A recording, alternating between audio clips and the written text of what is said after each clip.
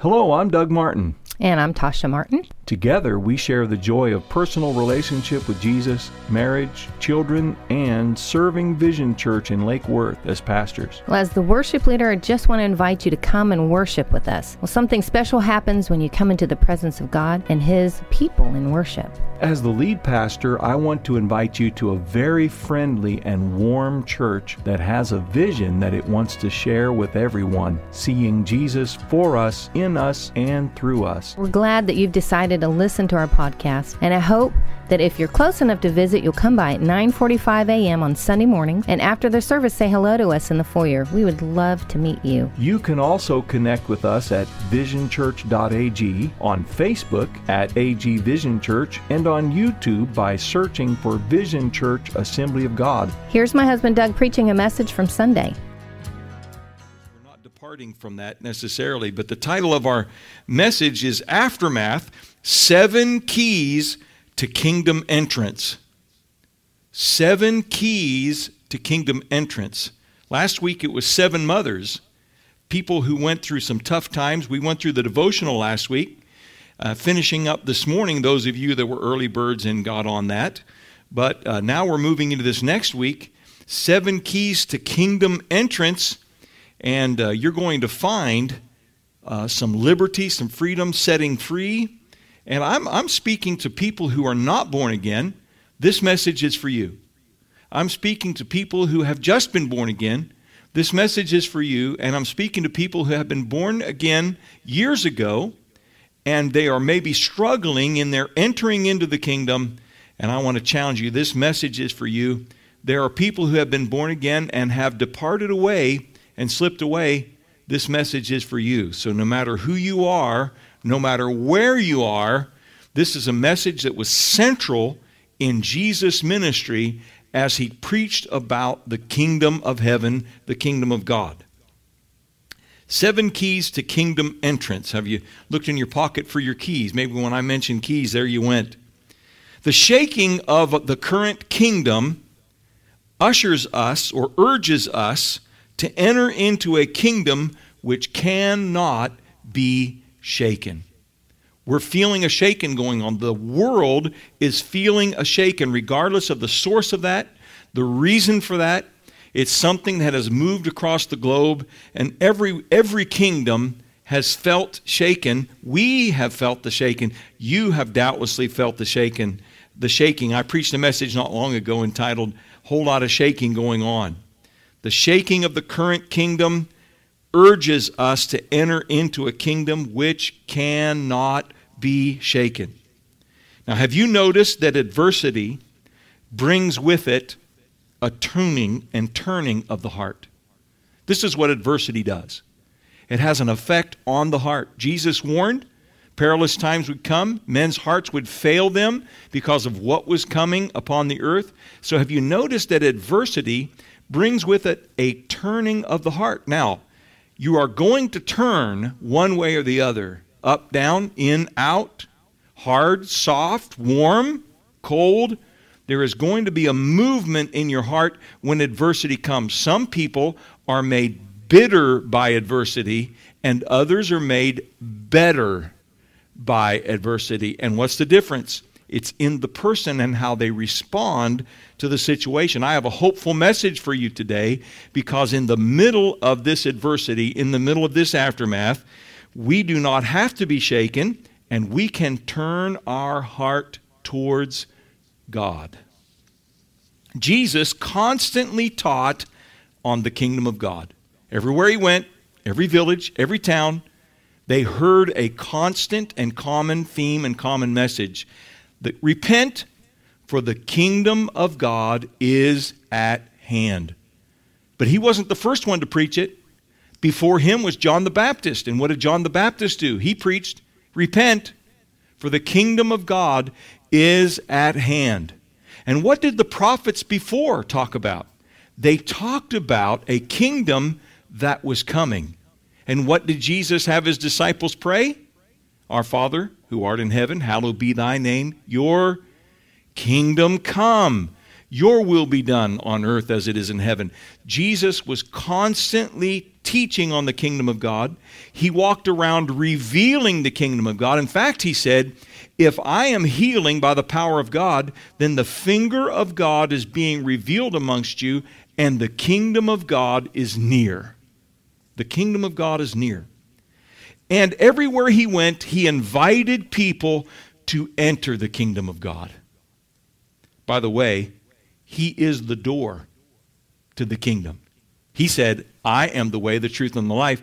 And he said in John, I am the door. He's the only way in. I remember as a kid in kids' church, we called it children's church then. I don't know if we were more sophisticated or what, but we used flannel graphs, and Uncle Dave played an accordion, and we used to sing a song all the time. One door and only one, and yet its sides are two. I am on the inside, on which side are you? One door and only one, and yet its sides are two. I'm on the inside, on which side are you? And I'll tell you, as a kid in children's church, I thought, boy, that's cut and dried. You're on one door, on one side of the door or the other. Which side am I on? And it always was an opportunity for searching the heart.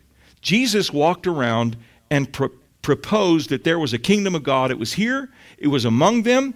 He was the door, and the question was, were they wanting to enter in? Now, he has not changed. He is the same yesterday, today, and forever. And he is reaching out through his church, through his people, through everyone who is named by his name. And what should be our common theme and our common goal? To speak of the kingdom of God and to invite everyone to enter in. You know, God is not exclusive. He's all-inclusive. There's only one door, one kingdom, one way in, but everyone is invited by him.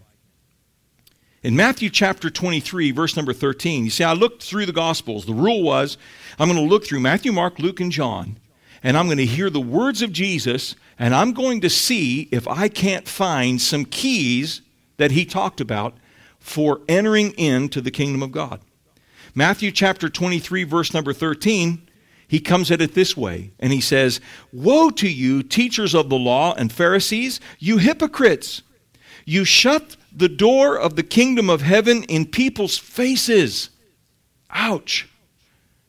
You yourselves do not enter, nor will you let those enter who are trying to. Who are trying to. Now, he comes at it in a rebuke. He comes at it strong. He comes with a correction to the Pharisees and those who he says are standing in the way and preventing others from coming in. Those who are trying to. So what's the first key? Desire. How does anyone ever come into the kingdom of God? It has to start in the smallest inkling of a desire, some sense of want to, in the direction of the Creator. I've heard people express it this way: God, if you're really there and really exist, I would like some help here. What's happening? They're expressing a desire, something in their spirit, something down deep in the depths, in the core of them is expressing a desire. They're beginning to find the key. This is the first key to entrance into the kingdom of heaven. And I want to share with you 3 words that go right along with this idea of desire. How about this? Hope, possibility, and interest. Not interest on a loan, but interest as in, I'm interested in that. That catches my eye. That has caught my interest. When Jesus was talked about and when he ministered, something happened in the hearts of people. And here's how it began. Could this be him? Could this be the Messiah? That's hope. Is it possible that God has not forgotten his people and that he has an answer for us? There's a person who's willing to consider the possibility. There is somebody who says, I think I want to hear more about this Jesus. I think I want to hear more of what he has to say. These are people who down in the depths and the core of their being have an interest in what's going on. There is a desire in them moving towards the Creator. There are people all over the world who are actually interested in, looking for, and desiring to see whether God exists and if they can meet Him. They're looking for opportunity. Maybe you're tuned in right now because the Holy Spirit has drawn you to this broadcast and you're hearing these words and they're doing something inside of you. What is that? That is the work of the Holy Spirit that's down in the depths of your spirit, because your spirit is saying, you know what? There's got to be more than this. There's got to be a positive aspect of the future. There has to be a possibility, maybe, that this could be so. There is an interest in me that I don't know why that is just drawn towards that. I've heard those stories of people who didn't know what was going on but hung around outside of a special meeting that was being held by a healing evangelist or somebody preaching the gospel. How many millions of stories have been told about people who simply overheard a conversation, and what happened was something sparked inside of them. They said, my hope, my possibility, and my interest have intersected with this conversation, and I want to know more. Jesus, the Holy Spirit, intersects with us in those places of hope, possibility, and interest, and He intersects with us and draws us towards God. These connect into our heart, into our spirit. That's the first key. Now we move on. Jesus answered, very truly I tell you, we heard about this just a few weeks ago. Very truly I tell you, no one can enter the kingdom of God. There it is, the kingdom of God. No one can enter the kingdom of God unless they are born of water and the Spirit. John chapter 3, verse number 5. We looked at that in conjunction with Nicodemus. So what's the second key? The second key is for somebody to be born again. To be born again. This is a supernatural event when the Spirit is connected with God. Now, what has happened? Let me give you the story real quick in a nutshell. God created the heavens and the earth. He called it good. He created man, called it very good. And then He took the woman and the man, put them in a garden, and they were now on the road to beginning to connect with and learn about God. They were innocent. They were built perfectly, but they were immature. And He brings them and begins to introduce Himself to them and bring them along the road of discovery of who He is. They're wide-eyed and full of wonder. Adam has named all the animals. He has named his wife. And they are now just commanded. Here's the command. Of all the trees of the garden you may eat, except for the tree of knowledge of good and evil. Where do we find them a couple verses later? Hanging out there at the tree of evil. And there is a subtle beast of the field called a serpent who has joined them. And he begins to lure them away and begins to entertain them with some ideas that God has not given them. They're now finding themselves in direct opposition to God's command.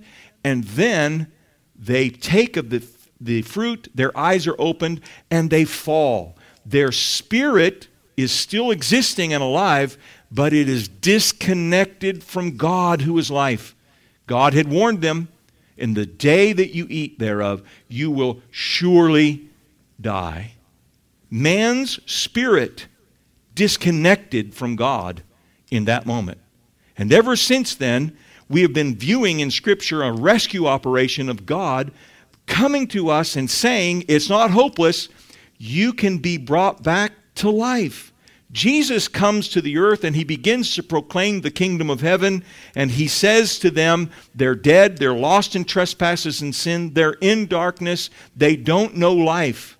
But He's come, not to condemn, but to save. And so what does Jesus proclaim? A very simple truth to one of the lead teachers of the day. Nicodemus, except a man is born again, he cannot see the kingdom of heaven. Nicodemus, except a man is born again, he cannot enter the kingdom of heaven.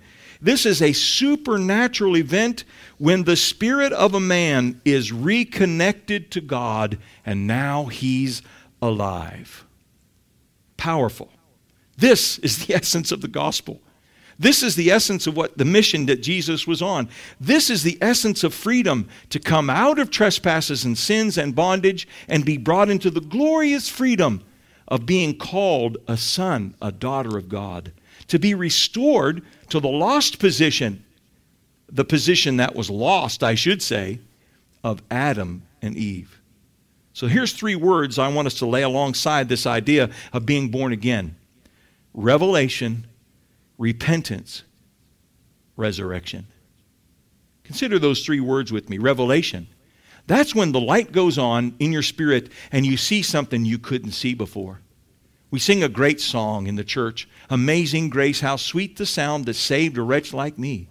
I once was lost, but now I'm found. I was blind, but now I see." Spiritually blind, disconnected from God, and then by the work of the Spirit, the light goes on, and Jesus says, except the man is born again, he cannot see the kingdom of heaven. When he comes by faith in Jesus Christ alone and establish his faith in him, the light comes on. Somebody is now home. The Holy Spirit is at work, and revelation happens. Revelation is not something you know. Revelation is something being revealed to you you otherwise couldn't know. People can read this Bible and not understand it, but revelation is to read these words and they come alive. They jump up off the page. Revelation is spiritual life coming into the spirit of a person to make the hidden things known. The covered up things now are as plain as day. How about this? Repentance. Now, repentance is not being sorry for being caught. Every time I snuck cookies and was caught, I was sorry only for being caught sneaking the cookies. Now, this hasn't been recently. I'm talking about when I was a kid. I was sorry for the punishment I might face for sneaking the cookies and that was happening to me, but I still savored the cookies. In fact, they were already digested. I had already hit pay dirt. Now, I was having to pay, and sometimes, frankly, it seemed like a worthy price. Grounding, that's not too bad. I got a couple Oreos. But what's repentance? Repentance is being sorrowful for the and how it affects God and how it affects other people. True repentance, where the heart sees sinner they are, and they come with repentance, and they sound much like the Son. Father, I have sinned against heaven and against you. I'm not worthy to come back into your household, but I'm willing to come treated like one of your hired slaves. That, and then resurrection. What happens as a result of this life that comes into a person? When somebody's born again, resurrection happens in their spirit. This is an amazing thing. The light goes on. They accept Christ as their Savior by the work of the Spirit. And now, that which is dead is now alive. The person who was dead in trespasses and sin is now a new creation, is born again, is encountering the power of Jesus' resurrection in their spirit. They're alive. The Holy Spirit shows us our sin and its impact upon Jesus. This is really what happens when a person's born again. They recognize Jesus had to suffer for my sin. Let me just tell you something. If I were the only one on earth, Jesus would have come and died for me because of my sin. And do you know who would probably crucify him? I would. Think about that. The same is true for you. That's what our sin would do and our pride would do. And so he came and offered himself, and we are made alive to God in our heart, in our spirit. Key number 2. Those are biggies. The other ones just kind of fall into place once you begin to respond, and then you're born again. But wait, it's not over. There's still some locks to be unlocked. There's still some steps to be taken. Are you ready? For I tell you that unless your righteousness surpasses that of the Pharisees and the teachers of the law, you certainly will not enter the kingdom of heaven. Now, who said that? By the way, every time this is Jesus speaking. This is not one of his disciples. This is not one of his apostles. This isn't Pastor Doug. This isn't somebody in 1672 who wrote it down in a book. This is Jesus himself who says, I tell you, unless your righteousness surpasses that of the Pharisees and the teachers of the law, you will certainly not enter the kingdom of heaven. Man, that's a heavy word. That's powerful. But Jesus sounds so negative. Why? Because he wants you to enter. He doesn't want you to miss. He wants you to come in. He doesn't want you bound. He wants you to establish yourself in perfect freedom. And so he challenges his disciples and he says, except your righteousness surpasses. This is the third key. Righteous or righteousness. Changing from self-righteous to Jesus' brand of righteousness. Now, here's the inside scoop on humanity. We love to justify ourselves and to believe that if the world went our way, it would be a wonderful world. We hear Louis Armstrong sing in the back of the soundtrack of the story of our life. What a wonderful world that would be. What a beautiful world. No, that's not true. Self-righteousness is what destroys us. Self-righteousness decays us. Self-righteousness puts us into a bondage, but let me share with you very quickly 3 words along the lines of righteousness. How about this? Conviction, change, and challenge. Conviction, change, and challenge. So what happens? Is the Holy Spirit done convicting us? No, he's just begun. Jesus said this is his job, conviction. So what does he do? He comes and he shows us how Jesus is and how we are. I don't know about you, but I don't like to be compared to people. Have you ever been compared? Have you ever stood beside a professional athlete that plays basketball, stands about 7'2", has broad shoulders, and you're thinking, I only thought I could play basketball. I can't. Have you ever been up close and personal with a professional golfer that just stripes every drive right down the middle, hits every green, and complains if they're 10 feet away from the pin instead of 2 feet? They practice all the time, and you're thinking, you know, I used to think I could golf, but not now. Sometimes that's the way we feel when the Holy Spirit shows us Jesus. We go, whoa, things are out of whack. What is that? That's conviction. And here's the great news. With conviction, we're immediately pointed to the mercy of God and the righteousness of Jesus Christ, which allows us to stand before the Father. And then he says this, if we confess our sins, he's faithful and just to forgive us our sins and cleanse us from all unrighteousness. And then we change. Something transforms in us. Our behavior changes. Something comes over us and we have a power now for change in our life. It's not a religion which says change and we can't. But now it's a relationship which says, this is better, isn't it? And we say, absolutely. And then there's a change and a transformation in our life. And then there's an ongoing challenge. A challenge. I need to go higher. I need to invest more. I need to step deeper. I can't give up. I just purchased a life insurance plan. I need to make this a lifestyle and I need to go after it. Jesus told his disciples, accept your righteousness in kind and quality exceeds that of the Pharisees. You can't enter the kingdom of heaven. But here's a little inside scoop. It's not our self-righteousness. It's the righteousness of God in Christ Jesus that is imputed into us by the work of the Spirit. And he covers us with a cloak of righteousness until he can do the transforming work on the inside of us so that we stand in his righteousness because he works in us both to will and to do his good pleasure. Wow! What a plan. A plan for righteousness. Third key. Fourth key. Jesus said in Matthew chapter 7, verse 21, not everyone who says to me, Lord, Lord, will enter the kingdom of heaven, but only the one who does the will of my Father who is in heaven. Many will say to me on that day, now listen to this, Lord, Lord, did we not prophesy in your name? That means to speak things for the Lord on behalf of the Lord and even tell the future as the Lord reveals it to you. And drive out demons in your name? There has to be the name of the Lord and some spiritual power present in order to deal with the real and the demonic realm. And in your name, as if that's not enough, perform many miracles. Not false miracles, not demonic miracles, but actual miracles that occur because the name of Jesus is invoked as they pray. He says, then I will tell them plainly, I never knew you. Away from me, you evildoers. Now I know what you're thinking. Man, Jesus, I didn't realize he was that negative.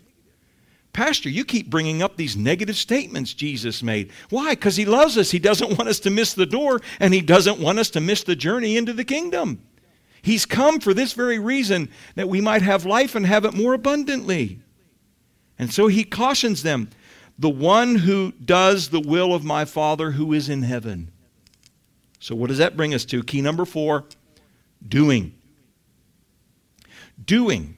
Acting upon the will of God, doing upon earth as it is done in heaven. Now here is where religious people always have a challenge. And there's a certain amount of people on the earth that have an inkling towards God, and they love to move towards religion, any kind or stripe of religion, and they find some sort of satisfaction there. And it's this idea of I can do this, and then I'm okay. We as human beings love to know this. What boxes do I need to check? Okay, let me buy this insurance policy, check this box, check it, sign it, and then you'll debit my account $59 every month, and then I have this insurance, right? And that's not going to change, right? Right. Thumbs up, everybody's happy, shake hands, out the door. I'm done purchasing insurance. I've got it done. I've got it behind me. That's not how entering the kingdom of God works at all. Religion can work that way, but a relationship with Jesus doesn't work that way. So many of us are happy and pleased with knowing or believing something. Oh, wait, I just have to know that or believe that, and then everything's okay, right? I just have to say that out loud, and then the magic words, and then it's good, right? Oh, no. Jesus said, there are people who thought they had it right, and I'll say to them, depart from me, I never knew you. I never knew you. Religion can be so deceptive, and we can deceive ourselves so easily. But I'm going to help you to not miss that. I bet you want to walk into the 4th key as much as I do, and that is this. Faithing. I'm going to share 3 words with you. Here's a new one, right? Faithing, risking, and standing. What's faithing? Here's why I put it this way. Because we say faith or belief, and we think of something we make a mental assent to, and then we go on our way. And that's not what it means. It means to believe and keep on believing. It means to stay in a position of perpetual movement in a direction and in perpetual receivership of that which is intended. But in our English language and in our mentality, we want to say, where do I check the box? What do I do? And then it's done. And that's not what he's saying at all. He's saying this doing is a continuing faith. Faith is a walk. Those who walk by faith. So we need to be a people who are involved in faithing, believing. And that means to not only make assent to it, but then to act upon it as truth, and brings a transformation in our life. How's this one? Boy, we all like this one, right? Risking. Faith has a risk to it. Faith is going somewhere where you don't know what to expect when you get there. Faith is an obedience to God when you don't know the outcome. There's a deep sense of trust involved here, and we're called to a risk. Every disciple knew he had to risk before him. Leave everything and follow me. Where will I get my food? Where will I sleep? What will life look like? Jesus doesn't answer that question. He says, come see where I'm staying and come live the life I'm living. And you know what they did? They took the risk. And later they would tell him, Jesus, we gave up everything to follow you. And he said, oh, that's impossible. You give stuff up, God gives it back. He presses it down, shakes it together, and runs it over. You can't give up something for God. You can surrender to the plan of God. He says, but you'll receive many more in this life and in the life to come.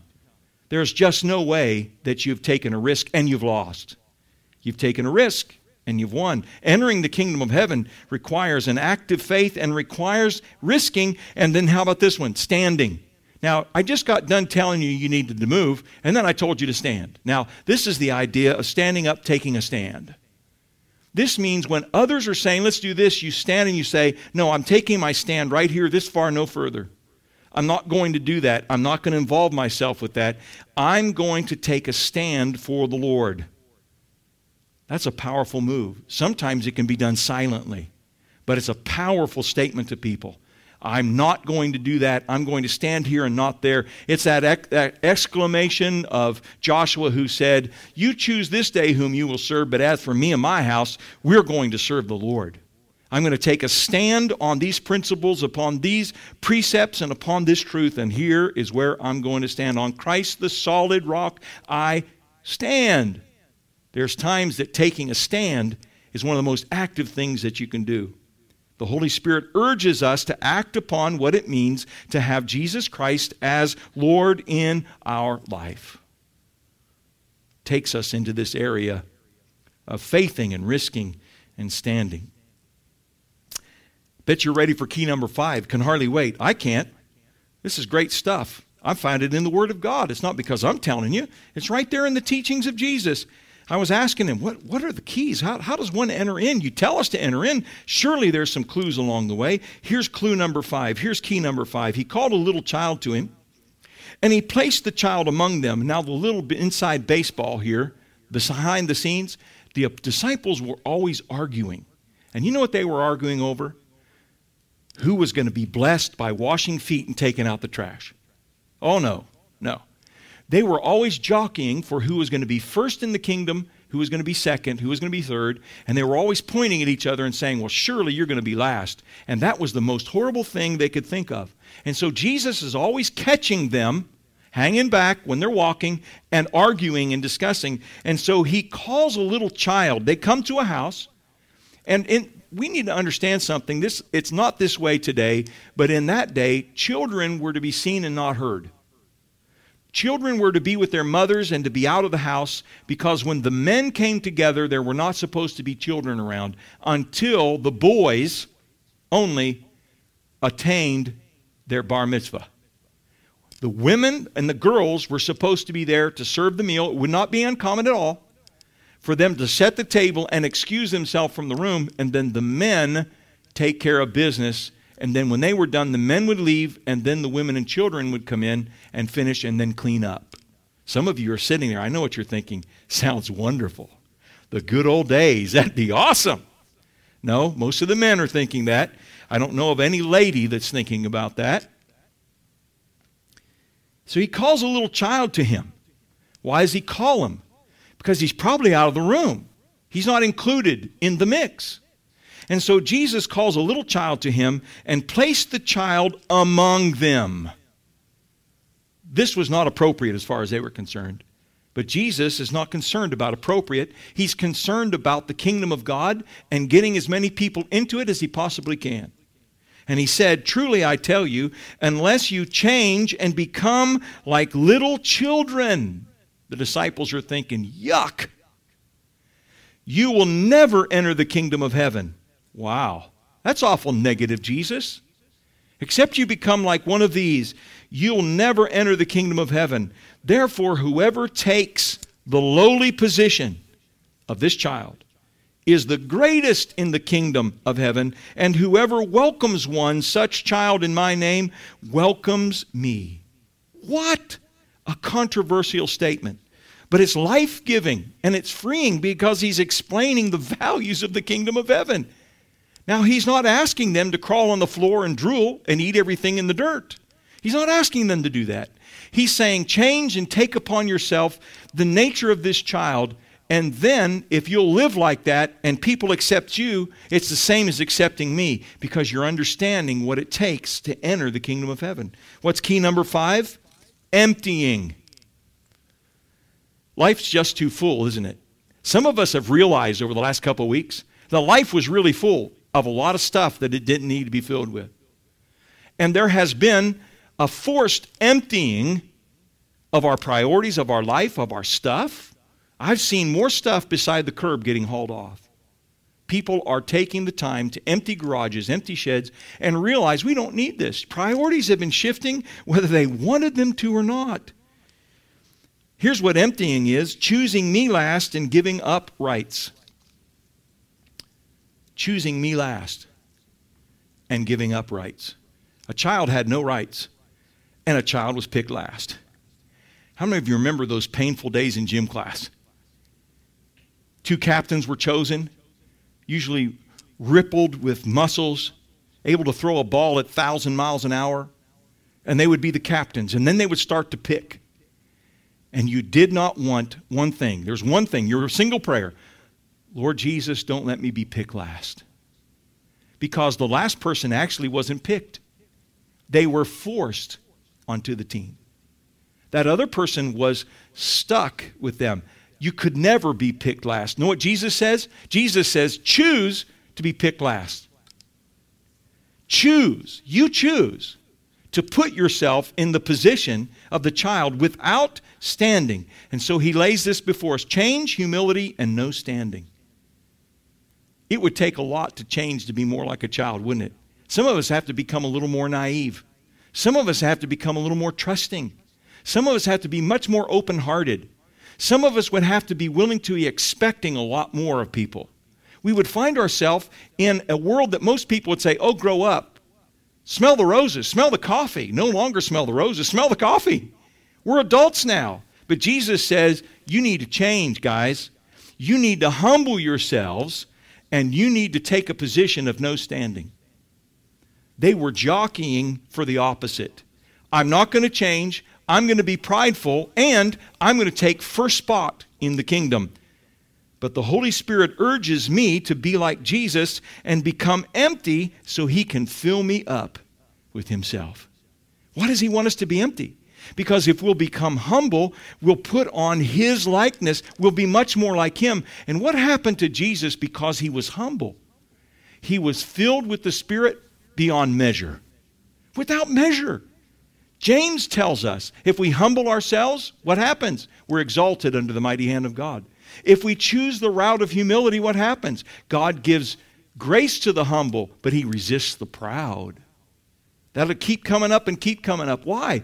Because it's a principle of entering the kingdom of heaven. Key number 5, emptying. Key number 6, then Jesus said to His disciples, truly I tell you, it is hard for someone who is rich to enter the kingdom of heaven. Again I tell you, it's easier for a camel to go through the eye of a needle than for someone who is rich to enter the kingdom of heaven, the kingdom of God. And when the disciples heard this, they were greatly astonished and asked, who then can be saved? Why would they say this? They lived in a culture that taught that God blesses righteous people. Abraham was righteous, God blessed him. Therefore, all the people in our society that are wealthy, the king, the priests, the chief scribes, and the elders, they all live in fine homes. They all run the marketplaces in the temple. They all run the sheepfolds and everything else. They're dripping with money. They're wealthy. They can sail anywhere they want to, anytime they want to. They live in the finest homes. Why? Because of the blessings of God, because they're right with God. But Jesus challenges that idea. It's obvious that He challenges that. And He looks at people and He says, man, it sure is hard for someone who is rich to enter the kingdom. Notice He doesn't say it's impossible. He says it is hard. Why? Because you have to become dependent. Key number 6 is dependent. Dependency. To become dependent. Now, what do we as Americans want to, in the name of freedom, do? Become independent. And here's what we say. I want to get the kind of job that I can set my own hours. And how many have heard this ad? Would you like to set your own hours, work from home, and make thousands a week, and then have your own employees, call your own shots? Just call us at 1-800-whatever, and we'll sign you up today. 5 easy steps. And you could be making $5,000 a day, like 3 of our top salespeople. And we all go, oh, man, sign me up. The lottery says, scratch and win. And we say, why? So I can become independently wealthy. And what is the basis of that? I can become independent, and I will never have to be concerned ever again about the next day, what I'm going to have, what I'm going to wear, where I'm going to go. My only question will be, where in the world am I going tomorrow? And am I going to fly, take a boat, or take the fanciest car I can drive? Wow, what a life. But that's not what Jesus teaches. The disciples thought that was the apex. That was the top of the heap. And he says, oh man, guys, how hard it is for these rich guys to get into heaven. They can't enter into heaven. And they're like, well, then who can make it? We're all lost. No. Jesus is teaching them a principle of dependence. It's subsisting upon God's grace as a steward, not an owner. Let me help you a little bit with your materialism. Let me help you with a concept. What would happen in your life if you changed from being an owner to a steward? What does it feel like to be a steward? Somebody else owns it, but you're charged with taking care of it. If you're taking the boss's car out, you tend to be more careful with the boss's car than your own. Even if you don't like him. You're more careful. Why? This is not mine and I'm responsible. So stewardship is I don't own it, but I'm responsible for it. If you lease a vehicle, you tend to take better care of it than if you own it. Because why? You're going to have to turn it back in, and if you don't, you're going to have to pay extra for that miles and for the dings and for the other things. And so you're like, oh, no, I don't want to turn this back in at the end of the lease and be owed big time bucks. Why? Because you don't own it, you're a steward of it. Jesus understands that principle. Jesus goes around and he says, foxes have holes and birds have their nest, but the Son of Man has nowhere to lay his head. What does that mean? I don't own anything. Do you know that Jesus was a guest everywhere he went? He never owned his own home. He was a guest in Peter's mother-in-law's house. They would go into a town and wonder, who's going to take us in for the night? And there was always somebody that the Lord had ready who had said, I'd be honored if you come and stay with me. I'll bet that Jesus stayed in some tents and slept under bushes. And there were other times he slept in the finest house in town. And you know what he said? Father, doesn't matter. I'm just doing your will, so wherever you want to put me up, I'll stay at the Motel 6. I'll stay up at the Hilton in the Radisson. It doesn't matter to me. All I know is you're going to take care of me, and I'm going to go and do your will. Jesus knew what it was to be a servant. Here's 3 words that we need to bear in mind when we talk about this dependence. Servant, steward, and subsistence. 3 words that really rankle us, if we're honest, and 3 words that the disciples wrestled with. They didn't want to hear that in Jesus' vocabulary. No. We want to have the best place at the meal, and we want to be going through the marketplace and having people greet us and defer to us, just like we've seen it all of our life with the wealthy people. But Jesus says, no. Servant. What did he say? The Son of Man has not come to be served, but to serve, and to give his life as a ransom for many. He always tells parables of stewards, people who are given resources and finances and then held in account by the Lord, and they have to give account with what they have done, with what they have been given. Do you know that that's not your body? That's God's body, and you're using it. Do you know that's not your soul? That's God's soul. He's built it and designed it for you. You're a steward of that soul. Do you know that spirit that's in you? That's not even your spirit. God's handwriting is all over you, spirit, soul, and body. You are not your own. You're bought with a price, even the blood of Jesus, the Christ of God. And when we give account to God, it is what we're going to do. We're going to give account on the basis of our stewardship. He's going to ask this question. What did you do with that spirit, that chance, that gift of salvation that I offered to you? What did you do with my son? What did you do with that mind, will, and emotions? Did you fill it up with garbage and trash? Or did you do everything with creativity and everything that you had as gifts and talents for me? What did you do with that body? Did you trash it, wreck it, and break it into pieces? Or did you steward it faithfully, recognizing that the earth is the Lord's and the fullness thereof? A steward changes everything, doesn't it? And subsistence, what does that mean? Jesus said, take no thought for tomorrow. I'll take care of you each day on that day. Go with me to the people of Israel and go through the wilderness. What did they do? They went and gathered up manna once a day, every day, except for the 7th day. They got double on the 6th day. And it was like clockwork, and it happened every week. And ho-hum, boring. They knew the life of subsistence, and they were taken well care of in the wilderness. But you know what? They were tired of subsistence. They were tired of being held in account as stewards and servants, and they wanted to become independent. And what did they do with that drive for freedom? They found themselves in idolatry. in the promised land. They found themselves kicked out of the land and taken into a land of idolatry until the land could rest. Why? Because they couldn't handle this. And Jesus says, see those people over there? Those people you want to be like? How hard it is for them to enter the kingdom of heaven because they don't know what it's like to be dependent and what it is to be dependent upon God. Key number 7. Jesus said in Mark chapter 9, verse 47. Now, some of you are thinking, Jesus, or Pastor, you're being pretty negative on some things. Well, no, Jesus was being pretty negative on some things, and I'm just faithfully representing him. I'm just bringing the message to you today. He says that if your eye causes you to stumble, pluck it out. It is better for you to enter the kingdom of God with one eye than to have two eyes and be thrown into hell. Ouch. Yes, I use that word in church. Jesus used that word all the time. He talked as much or more about hell than he did heaven. It is better for you to enter the kingdom of God with one eye than to have two eyes and be thrown into hell. If you're more comfortable, H-E double hockey sticks. Where the worms that eat them do not die, and the fire is not quenched. Why is Jesus eagerly inviting people into the kingdom? Because if they don't enter the kingdom, they're left to the kingdom of darkness. If they don't enter the kingdom and freedom, they're left to bondage. If they don't come into life and live forever, they are left to decay and rot. No, he's got a much better plan. So number 7 key, the number 7 key for entering the kingdom of heaven, radical. One word. Radical. Be a radical. Be extreme. Now, some of you are saying, oh, Pastor, that's not my personality. I'm not extreme. There are many people who are extreme. The question is what you're extreme about, what you're radical about. Everybody has the hot button. Everybody has the place where they're a radical.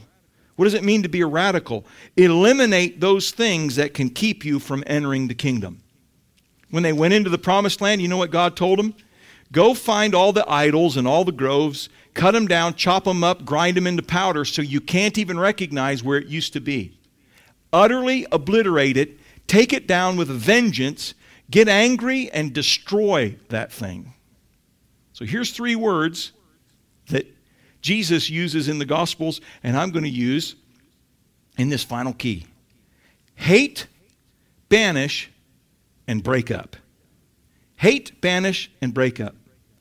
What does it mean to hate something? Jesus said, unless you hate your family, you can't come into the kingdom. Now, is he actually telling you to go be mean to your family? No. He's saying the comparison between this thing that you think you love and the kingdom of heaven is so great that when you see what it is to be in love with God and to do his will, that it's like you hate this other thing. There is now a big difference between what you used to feel and what you feel now. There needs to be a hatred for sin. Folks, have we lost our hatred for sin?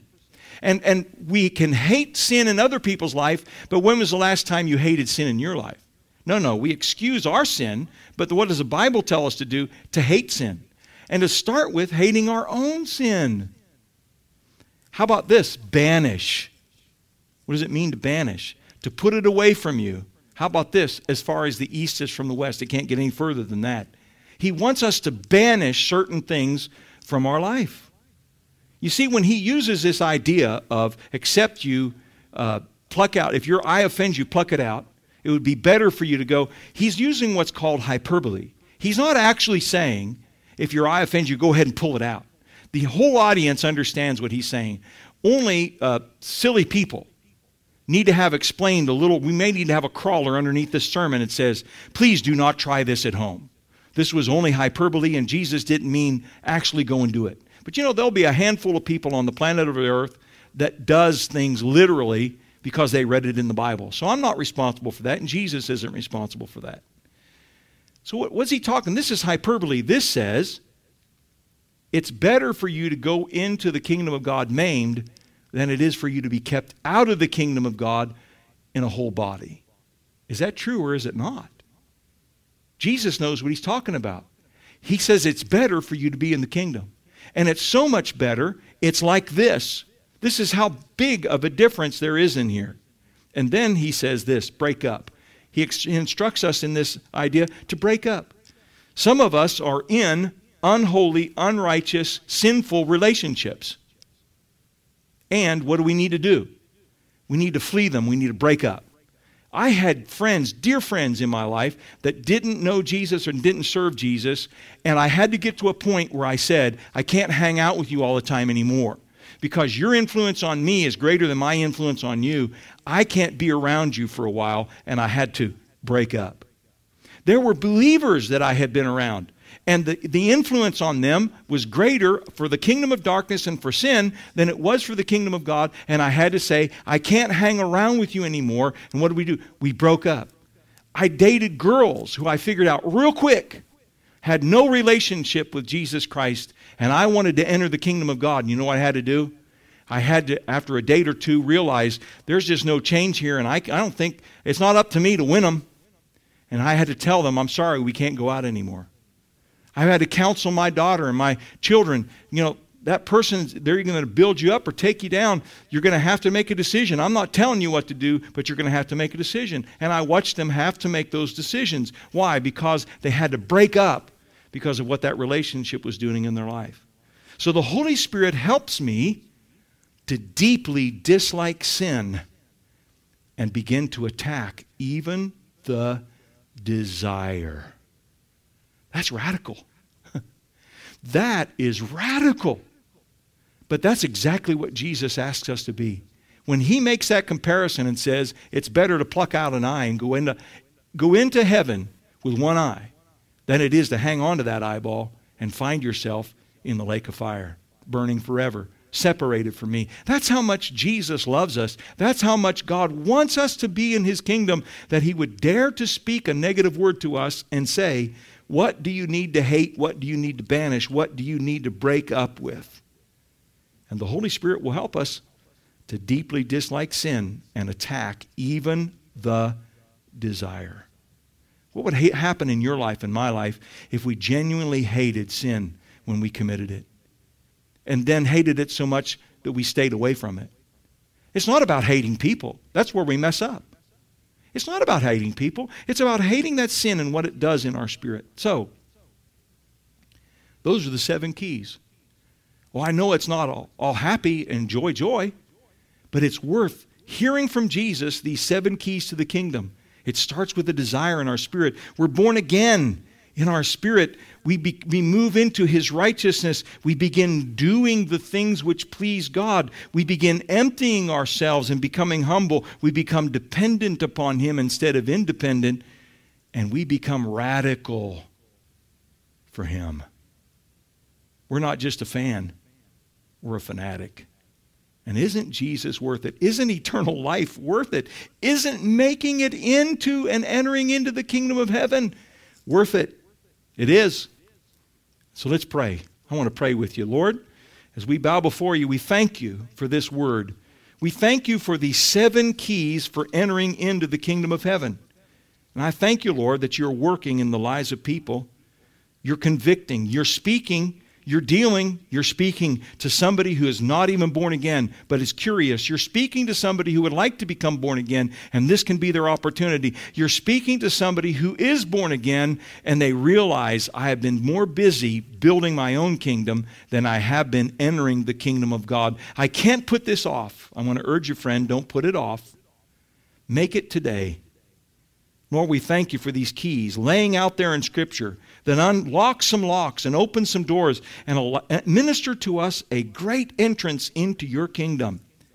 Now, Lord, we ask for your grace, for your help, for your strength, for your conviction, for the work of your Spirit, moving in our spirit and bringing revelation and bringing life and bringing repentance and bringing turnaround and bringing change and bringing development and bringing insight and restoring and healing and repairing what has been wounded and damaged.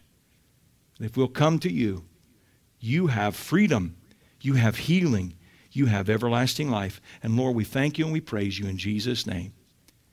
Amen. Amen. Well, later this week, we're going to continue. There's these 7 keys are going to show up in our devotions all week. And here's the other thing I've done is I've shortened them down to under 15 minutes. And so join us at 7 in the morning or whenever you can each day, and there's going to be some prayer and a lesson connected to each of those points, and I believe it'll be a blessing and a help to you. Until we see you again on Tuesday or on Wednesday in the devotions, Lord bless you. May His grace and His peace be upon you in Jesus' name. Amen. We hope that you've been touched by God's grace as you've listened to our podcast today. We'd love to hear your response via email, and the address is podcast@visionchurch.ag, podcast@visionchurch.ag. And if you're in the area and don't have a church home, we'd love for you to come and visit us personally. We're located at 4024 Dakota Trail in Lake Worth, Texas. We together have a vision, seeing Jesus for us, in us, and through us.